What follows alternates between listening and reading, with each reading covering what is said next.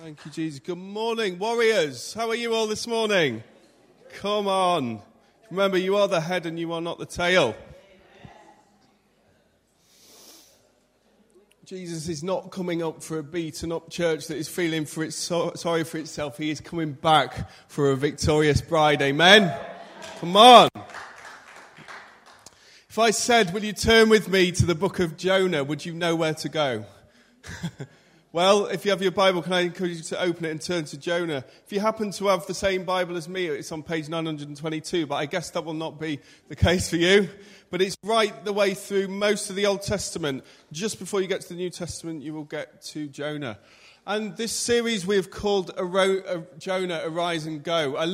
Pete and I looked at some titles when we felt really convicted we needed to talk on the book of Jonah.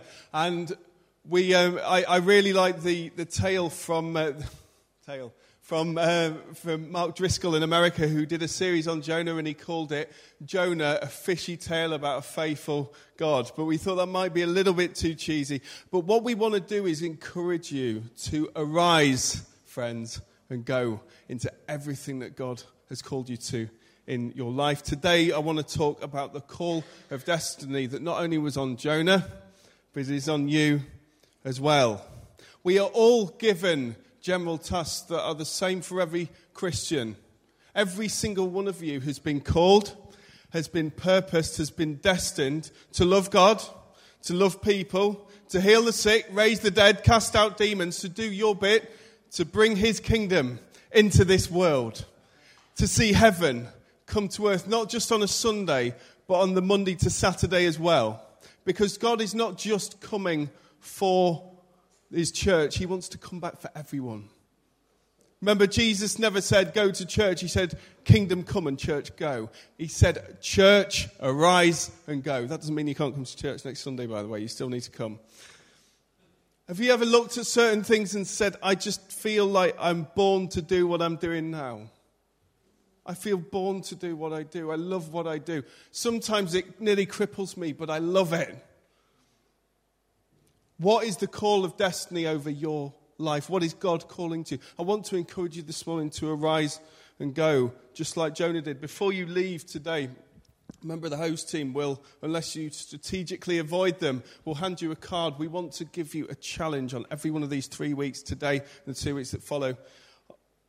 We want to give you a challenge to encourage you to arise and go, just like Jonah did. But Jonah is known as a prophet who had a terrible attitude. Friends, go with grace. Go with love. Go with mercy. We want to get you into this amazing book. We actually sent in our weekly update, which if you subscribe to our emails, if you don't, go and see the host team before you go, and they'll get you signed up. But if you received that, or if you look on our social media, you will have seen a YouVersion Bible planner devotional that we'd love you to consider jumping right into and reading with us. It will take you 28 days right throughout the book of Jonah, and we'll look at some of the things it can teach us. Remember, 2 Timothy says, all scripture, everything in the Bible is useful for teaching, for preaching, rebuking, for training in righteousness. Every single word is useful, and it's alive, it's active, it changes people even today. Just reading this book of Jonah this last week, just this morning, has begun to change me in a new way. And it will you too. Can you please talk back to me this morning? The first service weren't as responsive as I was hoping they were going to be. So please, if it's anything positive, great. If it's something negative, come and tell me later. But can you please holler back. If you agree with something, please tell me. We all have a destiny in God. We're all called to rise and go into it. And for many of us, it's just about doing the stuff that God calls us to do. But for all of us, there is something that God will call you to do, whether it's today, whether it's next week, whether it's in 10 years or more. God will call you into your destiny. I want to look at that this morning. Destiny, going into your destiny will be the scariest thing you've ever done. For me, going on a roller coaster is one of the scariest things I can imagine. But you know what? When I finally let go and I just do it, I find it so exhilarating. It's not without fears, but it will be the ride of your life. I'm going to read through Jonah, from Jonah chapter 1 and chapter 2. It's not a big book. You can read it in 10 or 15 minutes if you're an average paced reader. It will appear on the screens. It will appear in your Bibles. You might even want to sit and just close your eyes and take this in as I read this through. Jonah chapter 1, the word of the Lord came to Jonah. Go and preach to the great city of Nineveh, go to the great city of Nineveh and preach against it, because its wickedness has come up before me. But Jonah ran away from the Lord and headed for Tarshish. He went down to Joppa, where he found a ship bound for that port. After paying the fare, he went abroad and sailed for Tarshish to flee from the Lord. Who knows that that's impossible? Then the Lord sent a great wind on the sea, and such a violent storm arose that the ship threatened to break up. All the sailors were afraid, and each cried out to his own God, and they threw the cargo into the sea to lighten the ship. But Jonah had gone below deck, where he lay down and fell into a deep sleep. The captain went to him and said, "How can you sleep? Get up." How can you sleep? Get up and call on your God. Maybe he will take notice of us so that we will not perish. Then the sailors said to each other, "Come, let us cast lots to find out who is responsible for this calamity." They cast lots and they fell on Jonah. So they asked him, "Tell us who is responsible for making all this trouble for us. What kind of work do you do?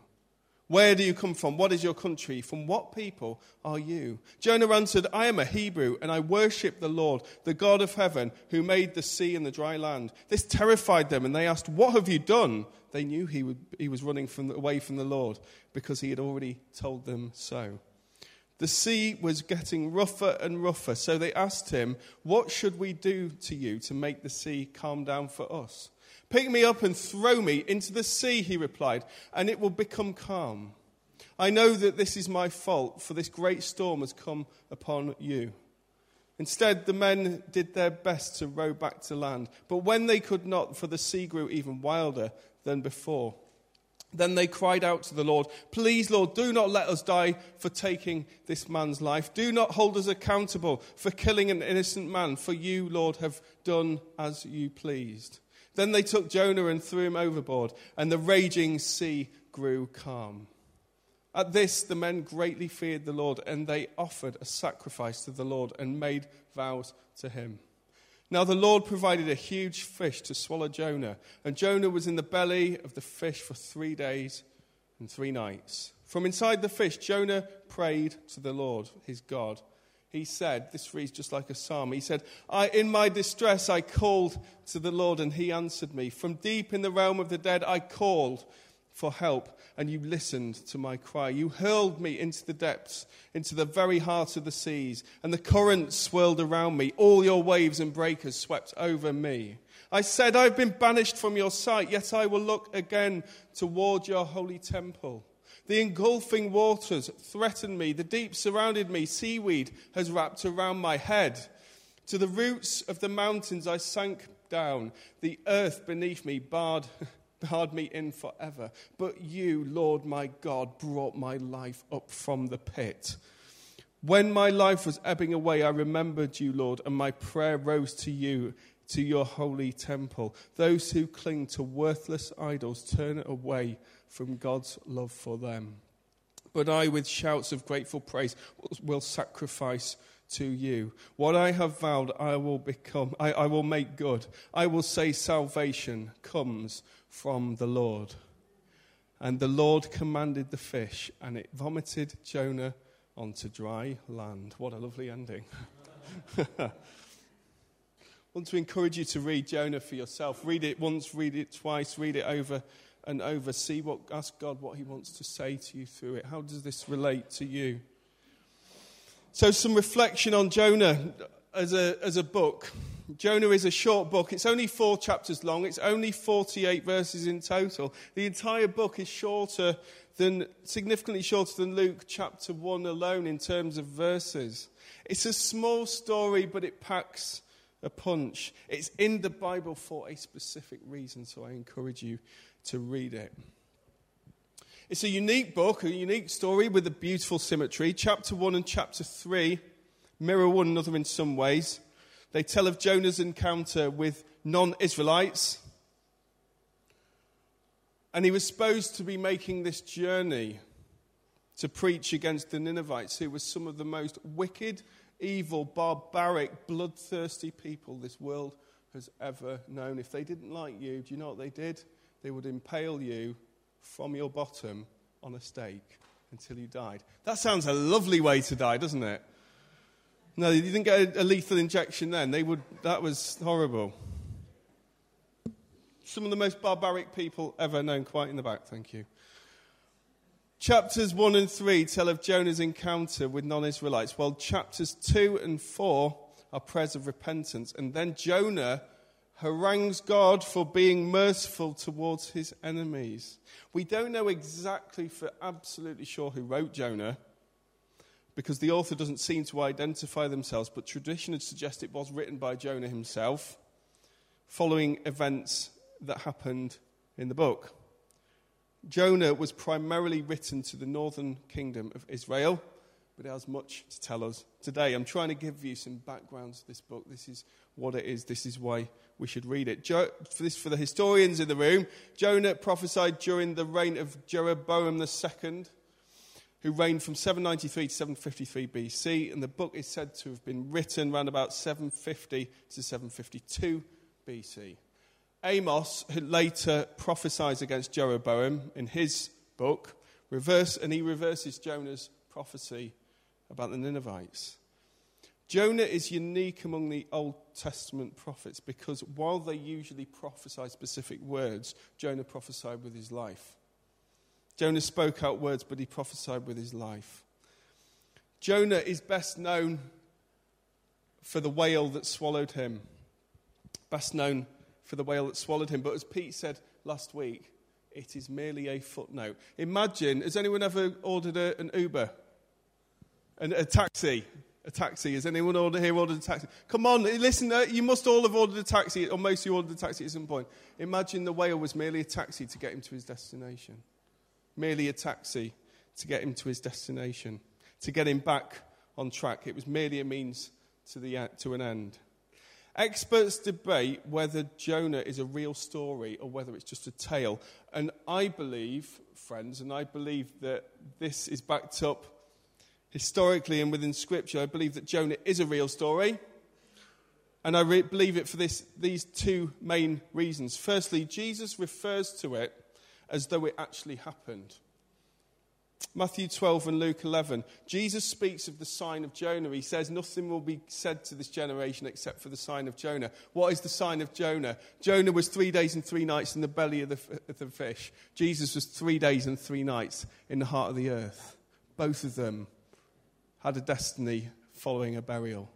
Both of them had a destiny following their burial. And Jesus suggests in those words about Jonah, he suggests it's something that actually happened. The sign of Jonah, not the sign of the story of Jonah. Jesus speaks in parables, but he suggests this actually happened. Therefore, I take Jesus at his every word. Therefore, if he says it's happened, it's happened. Jesus is also the only Old Testament prophet that he compares himself to. He speaks of others, but he only compares himself to one, and that's Jonah. Secondly, the other reason I believe this is a true story, something that is rooted in history, is when you read the narrative, and experts, lots of experts would say this, the narrative isn't mythical in its construction. It's not like Theseus and the Minotaur or something like that. It's not mythical in its construction. It is rooted in history, time and space. It suggests a particular man, a particular time, in a particular part of the world with a man with a certain mission.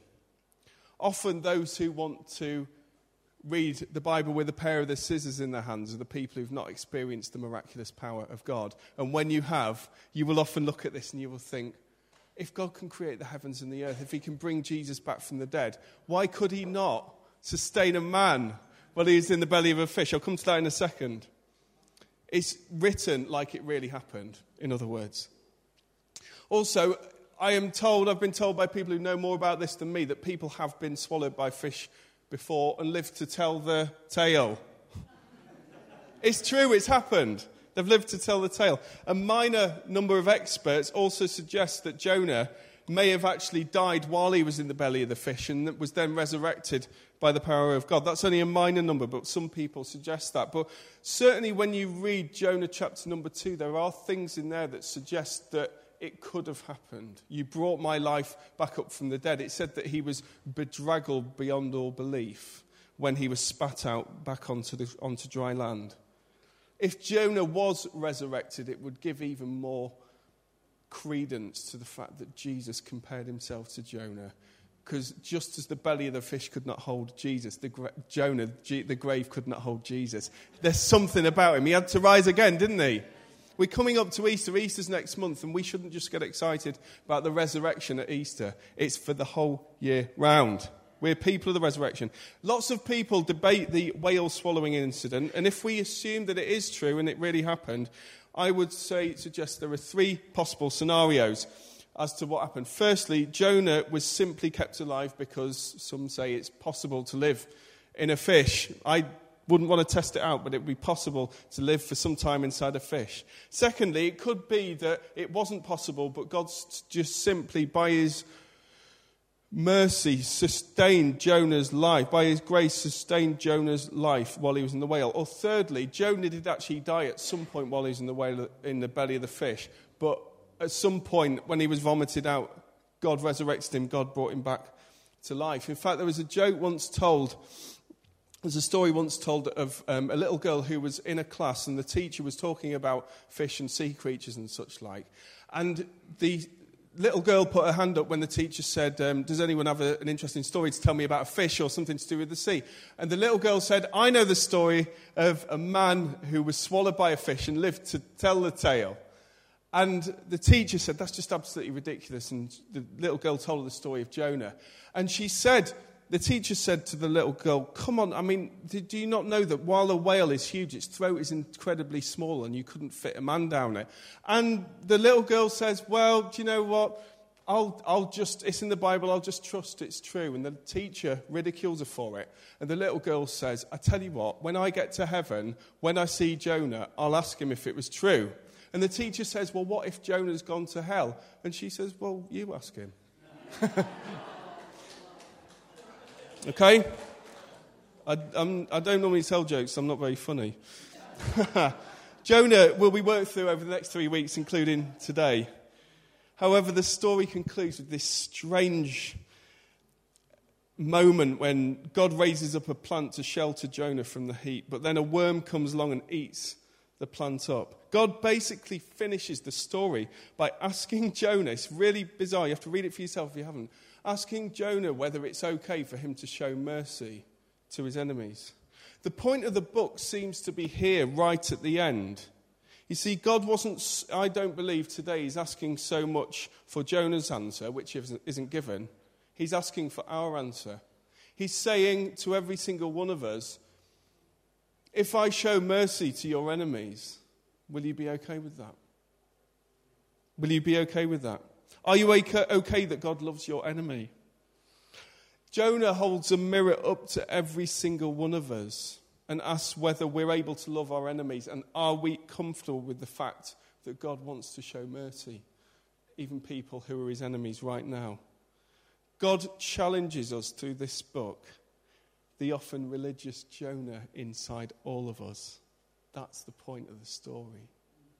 That's the point of the story for us today. Jonah was given a command and a destiny by God, but he runs away on this ship. If you were to look on a map and you were to look where Jonah lived and you look where the land of Tarshish is, he literally went as far away as possible. See, Jonah thought he could outrun God, but all he was doing was outrunning his own destiny. You can't escape God. You can run and you can think it, but you turn around and he's behind you. You could go to the other side of this universe and God would still be behind you. You see, you can't outrun God, but you can outrun the things that he wants you to do. And that is one of the main points of this book. It's one of the main points of Jonah. He goes out to Tarshish. You have the storm. He's kind of voluntarily thrown overboard. He's swallowed by a fish. Note that God had sent the fish prior to Jonah's repentance. Do you notice that? Before Jonah said, Lord, I'm sorry, and repentance, one of the ways to think of the word repentance is to bring yourself in line with what God says. That's what repentance is. Saying, I'm not going to be the leader of my own life, I'm going to let you lead me. Note the fish was already on its way, ready to give Jonah another chance. ready to let Jonah fulfill his destiny. Let me ask, if this was your enemy, would you be comfortable with God giving them another chance? He's saved by the fish. He stays in it for 3 days, 3 nights. He's vomited back to safety on dry land. And later on in the story, Jonah goes to the wicked city of Nineveh as per his original mission. See, God provides him with a way back. And we're left there with in this interesting story with this cliffhanger of a question. Would we do the same? We can contrast Jonah's story with the life of Abraham. Both had big destinies. Both had huge calls on their lives. Abraham was obedient straight away, and he had a good attitude. Jonah took some persuading. But you will see in the book, just stop and ask yourself, where is this guy's heart at? Jonah's attitude was poor. He was like a really mean prophet. Really mean prophet. But God still fulfilled both of their destinies. See, you can be disobedient to God, but if you bring yourself back into a place of repentance, God can restore. God can put you... I've spent, cards on the table, I've spent most of my life running away from what God had told me to do. Most of my life. And when God got hold of me and I responded to him, it gave me back more than I ever thought I would have in the first place. I encourage you to do the same. Jonah shows that God gives second chances. He even used pagan fishermen and the sea as agents of judgment, but he mercifully provided the way back in the fish. One of the points of the story is when God calls you to a destiny, get there quicker, stay there longer. Just do it. Don't even ask yourself, like Laura told us today, if God says just do it, just trust him. See what happens. Jonah has so much to teach us about our own lives.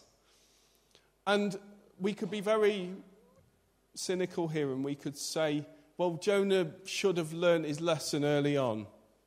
Jonah should have just gone it. Why didn't he go to Nineveh? Well, think about it like this. 2 reasons. Firstly, these people, the Ninevites, Jonah may well have seen, raped and pillaged their way through the place that Jonah lived in before they went back north. Jonah would have seen these very people destroying the place that he lived in. Then God says, go to them and tell them they're wrong.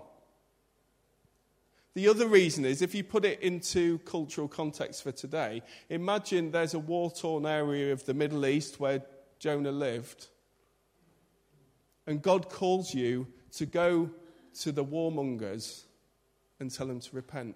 Would you go and book that flight this afternoon? Would you spend all the money in your bank account to get yourself there? Would you put yourself in mortal danger in order to go and do it?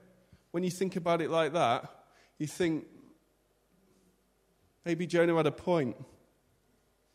Maybe most of us, if not all of us, would have run away, at least in the first instance, until God got hold of us, until we experienced God's power, until we realized the destiny, the call, and the fact that God was going to keep us safe in the meantime, just like he did Jonah. Jonah's like a picture of Israel. They were there to be a light to the world, to reveal God's redemptive plans, purposes, desire for his world.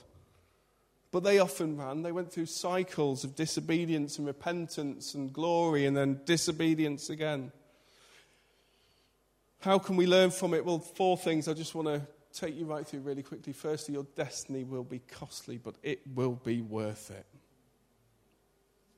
You know the old phrase, buy cheap, buy twice? Or its cousins, which is, you get what you pay for. Well, it's similar to that with God. Because if you don't do what he calls you to do, you'll pay more for it in the long run. Because you'll be filled with regret.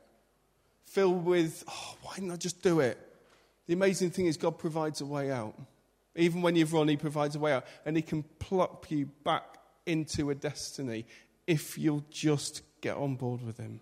It will be costly, but it will be worth it. Anything worth something costs a lot.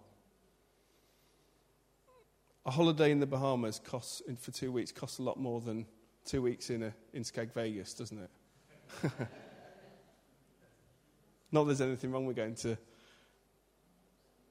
to our East Coast, but the bigger the destiny, the higher the price. Jonah had a lot to lose by going to Nineveh. Jonah as a book only tells us, in case you think I'm making this stuff up, because there isn't a lot in the book about the wickedness of Nineveh, but Jonah only tells us that it was a violent city full of evil ways. But if you read the book of Nahum, it states that Nineveh's sins include these things. Could you imagine these being written against you? Plotting evil against the Lord, cruelty and plundering in war, prostitution, witchcraft, and commercial exploitation. It wasn't the best place to live. You know, if I was going to go and buy a house, it wouldn't have been in Nineveh. It was a dangerous, dangerous, dangerous place to consider going into. Yet we find out that Jonah, with, was it 8 words, redeems the city, and the whole city turns to God. See, sometimes our fears turn out to be far greater than reality. Jonah shows us just this. Your destiny will be costly, but it'll be worth it. Jonah had a lot to lose by going to Nineveh. In the end, he did it. But friends, keep your heart right. Be sweet. It's similar for us, our destiny. Your destiny will cost you, but it'll be worth it. Proverbs 3:5-6 tells us that we should trust in the Lord with all our heart and lean not on our own understanding. Jonah needed some of that. We do too. In all our ways submit to him, and he will make our paths straight. God will fulfill your destiny. God will fulfill your destiny. It's the second thing I want to tell you. There are daily things we need to do. We need to push into our destiny. God is not going to let you see you go into your destiny if you just sit around and do nothing. So many people are not in their destiny because they're refusing to get up off the couch and do something for God. But only God can correctly position us. Only God can correctly position us. See, Jonah was given a command by God. All he had to do was be obedient, and God was going to put him in the right place. Jonah given a command by God, despite his disobedience, God came looking for him, and he provided a way for him to be faithful. God provided a way out. He provided the fish even before Jonah had repented. Even before Jonah realized the full extent of his problems. Where's the parallel for us? While we were still enemies of God, still sinners, Jesus died for us. He died for you with no guarantee that you'd say yes to him. Isn't that wonderful? I always think, am I going to spend time with this person or these people? Is it going to be worth it? We all do that probably, don't we? Is it going to be beneficial?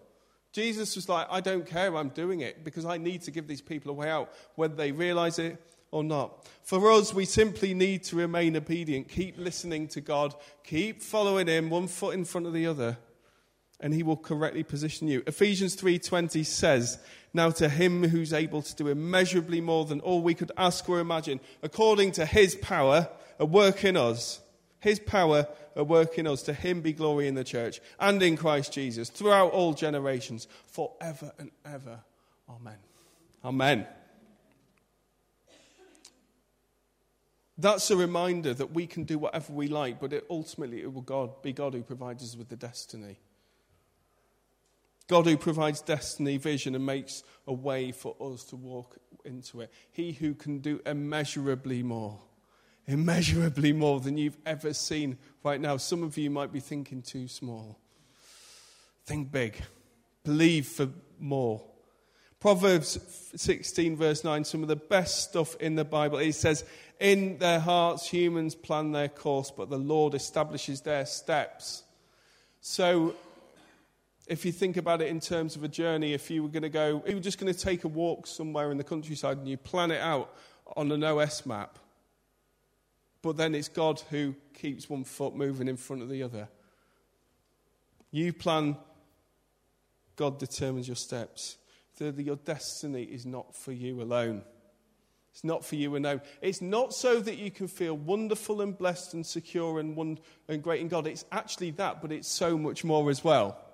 It's so much more as well. Because where do we get the idea, friends, that faith is there just to help us alone?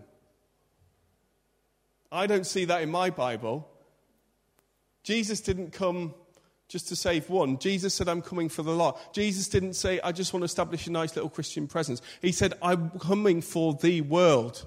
We need to look at our area here, and we need to look at our city, and we need to look at our nation and our world and say, Jesus is coming back for the lot, and he doesn't just want to come back for a victorious church. He wants to come back and establish the fullness of his kingdom, and we need to do what we can to see the majority, see everything that we can see happen until that day comes. And we can have that by establishing kingdom principles, by promoting the name of Jesus, by saying Jesus doesn't want religious observance or obedience. He just wants you to know him. It's a guy I know called John Hosier, and he's most of the way through his life now, unless God gives him lots and lots and lots of years. But he once said this. Someone said, what's your biggest ambition? This guy's seen a lot in church life. And he just said, one desire, that I may know him. He got a round of applause for that.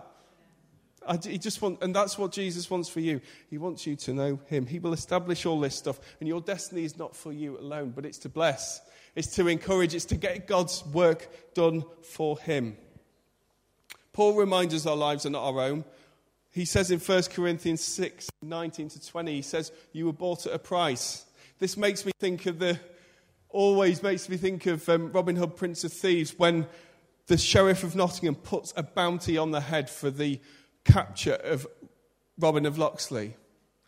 And do you know what, friends? Your disobedience to God put a price on your head, but you didn't have to pay it. Jesus has already paid the lot. And he's cleared the balance. You just need to know him. Love him. Be obedient to him. We don't like that word these days, do we? Obedience. Got all sorts of negative connotations, but we need to just be obedient to him. Jesus paid that price with his own blood, and it's paid for. He looks at you and he doesn't see your lack of obedience or your sin. He sees what he's covered. Jesus is the only one who could cover something in blood, cover something red, and it's immediately washed white. Immediately washed white. The world wants us to keep our faith private. But I can't. I can't do it. Can you? I can't keep my faith to myself.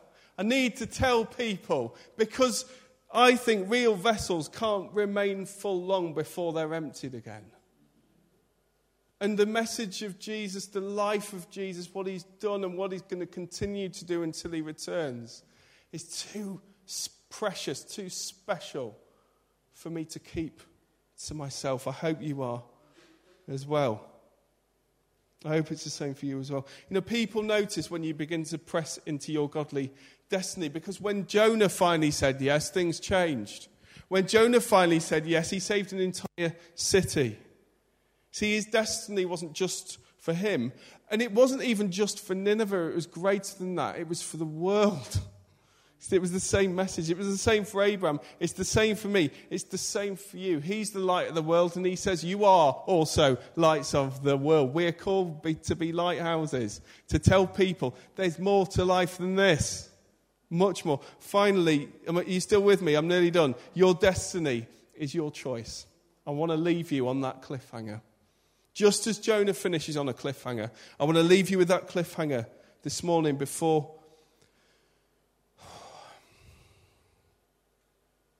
we go any further into this book.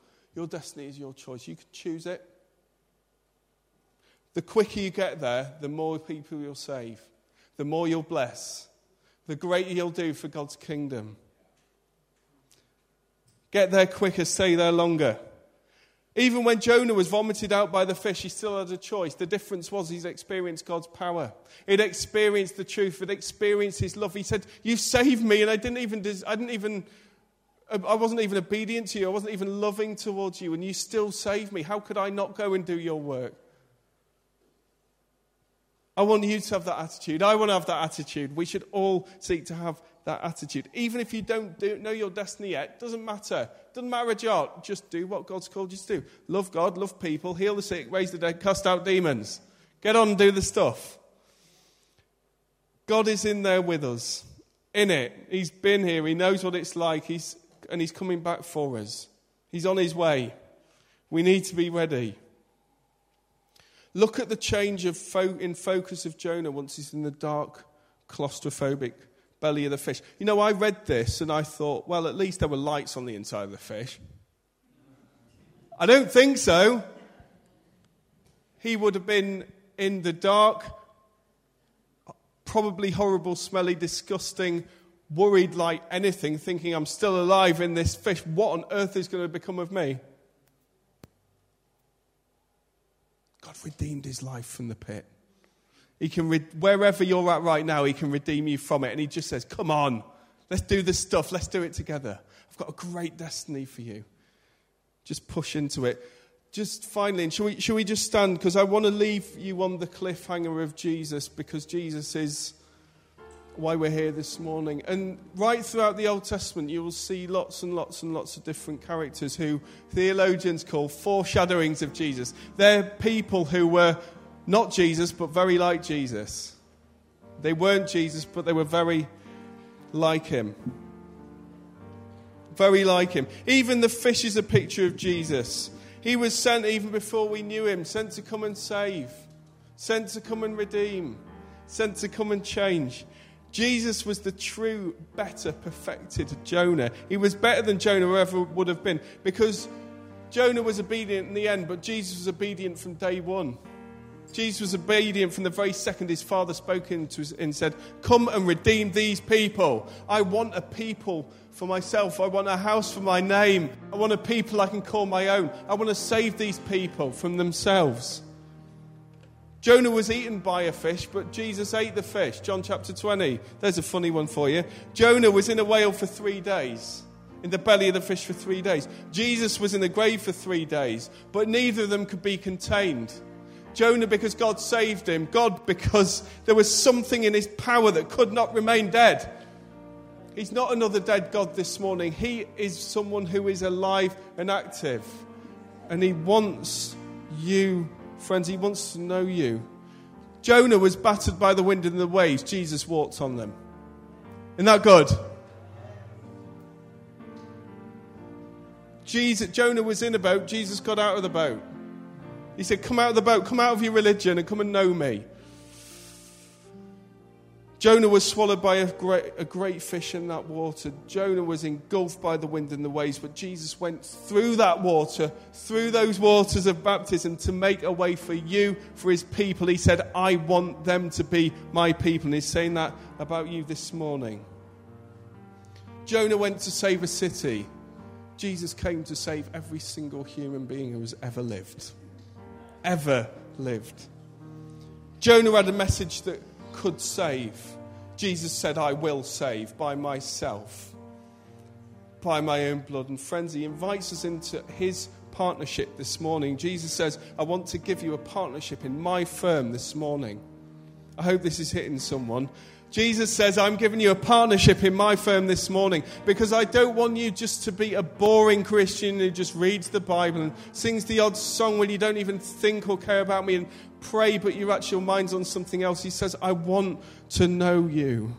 And I have a destiny and a purpose for you that is greater than you could ever ask, think, or imagine. And if you just put your hand in my hand this morning, then we will go on to greater glories together. And by the time you're old and grey, by the time you're about to breathe your last, you will look back and you will say, thank you, Lord, that you gave me something to do. Thank you that I changed people's lives. Thank you that my life wasn't my own. And he will say, well done and good and faithful servant. Welcome into my home. Let's worship him.